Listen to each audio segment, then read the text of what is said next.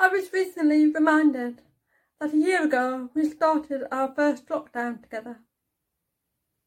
And suddenly, meeting with our families and friends, eating together, enjoying their companionship became a very desirable thing. While we had been able to do this before, we were not so appreciative of our freedom and ability to go out and meet with others and eat together. And for some of us, it was a part of everyday life. Jesus also invites us to eat and drink with him, and this invitation became more significant and special, because that invitation to come eat is ongoing throughout pandemics, lockdown, times of shielding and keeping everyone safe. It does not stop when the R rate goes up, or whether we are confined to our houses, or whether we have the freedom to go and meet with whoever and wherever we wish. The invitation to the Lord's table is always there. I remember a year ago, as the lockdown started, our shops were emptied as people panicked and cleaned the shelves of products. And bread, even flour and yeast to make the bread, became very desirable commodities.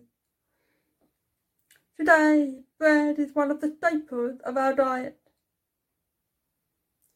One of the oldest man-made foods, made using different methods, with different flours, eaten all over the world in different forms.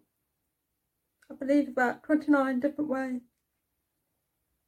Yet, this was the food that was shared at the Last Supper, together with wine. Bread is used in the Bible in different occasions. Manna was provided for those in the desert. The Jewish people made unleavened bread for the journey when leaving Egypt. Jesus miraculously fed 4,000 or 5,000 people from 5 loaves and 2 fishes. In Acts, we are told that the disciples met together frequently to break bread in their home. This is just a few examples of the word bread and associated terminology.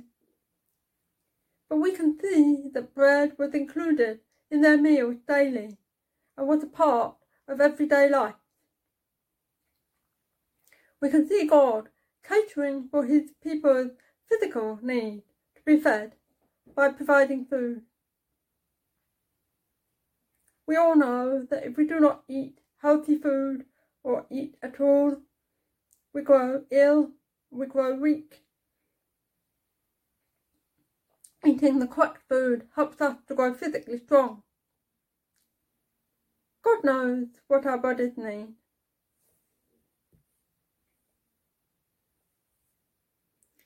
But physical food is just not enough for our survival.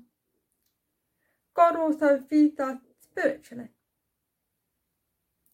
Jesus refers to himself as the bread of life and says, "Whoever comes to me will never go hungry." By doing this, he offers not just to feed us physically, but to satisfy us spiritually. Our human need to be loved, to be forgiven, to know salvation is met in Jesus, the bread of life. Unlike earthly bread, which is man-made, which will grow mouldy and decay, the bread of life is eternal and never decomposes. Indeed, we are reminded in John 6, verse 27, that Jesus said, "Don't work for food that soils. Instead, work for the food that lasts into eternal life. When we eat spiritual bread, it gives us hope. It gives us peace.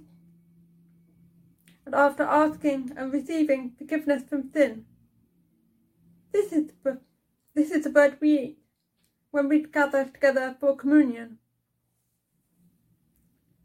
The bread becomes our spiritual food, as found in Matthew 26, verses 26 to 30, where Jesus took the bread and blessed it. He broke bread and gave it to his disciples.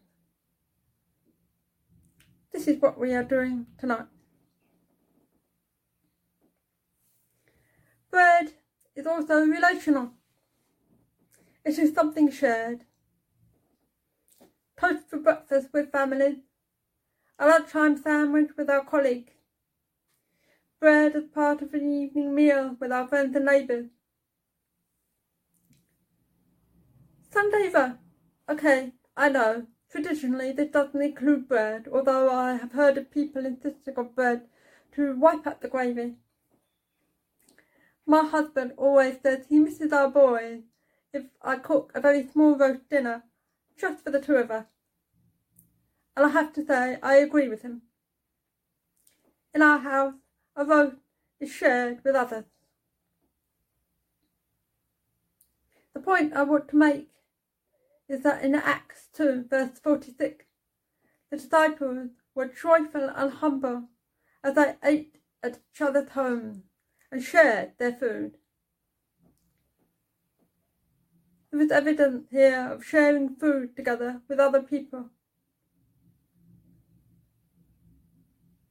The point is, it becomes a gathering, and as we love our neighbours, we open up our homes to them and to other people. You may wonder why I'm talking about this, but sharing bread at the table is not only relational with us and other people, but a reminder of the connection between God and us, of the promise of a new covenant between us and the way in which God meets with us, as well as coming together to share this experience as part of the family of God.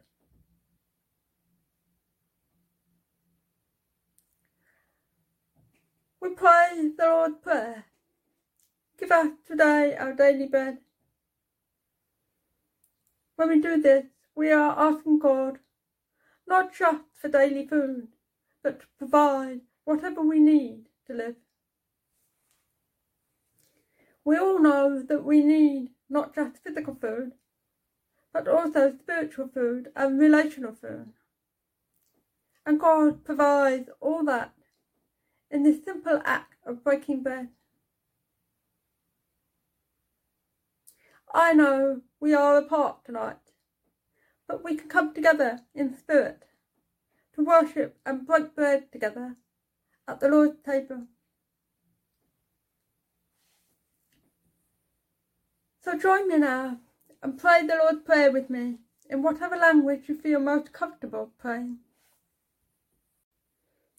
Our Father in heaven, hallowed be your name. Your kingdom come, your will be done, on earth as it is in heaven. Give us today our daily bread, and forgive us our sins, as we forgive those who sin against us. Lead us not into temptation, but deliver us from evil. For yours is the kingdom, the power, and the glory, now and forever. Amen. We now return to the service.